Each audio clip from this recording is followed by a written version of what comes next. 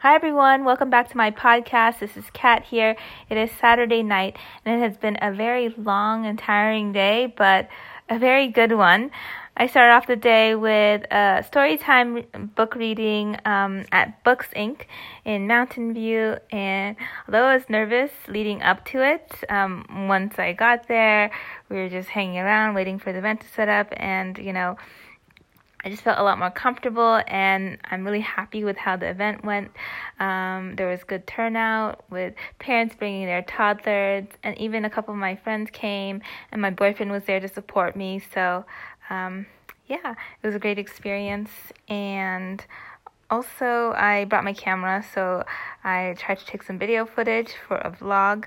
So we'll see how the footage turns out. If it turns out okay, then I'll turn it into a YouTube video that I will share with you guys. The other thing I wanted to share was that this afternoon I went to my friend's art exhibition. She does photography, and she photographs things kind of in her daily life, in her home, and in the surroundings where she lives in Mountain View.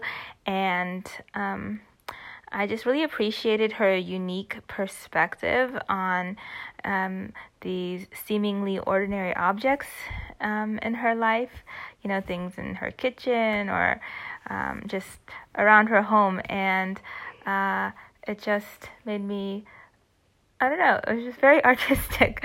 And I think ever since I finished illustrating my book, I just have a greater appreciation, and I can more closely identify with artists, because I know that it can be a very vulnerable thing to create art and then put it out there to show people, because you just never know what they're gonna react, how they're gonna react, or if they'll like it or not.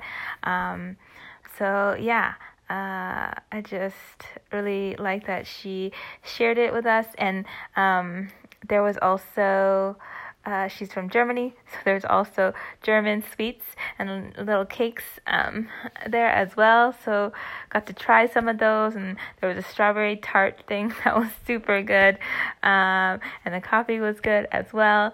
So it was a fun experience. Just want to share that seeing her work inspired me to just keep creating. So I hope you guys are having a great weekend, and I will talk to you tomorrow. Bye.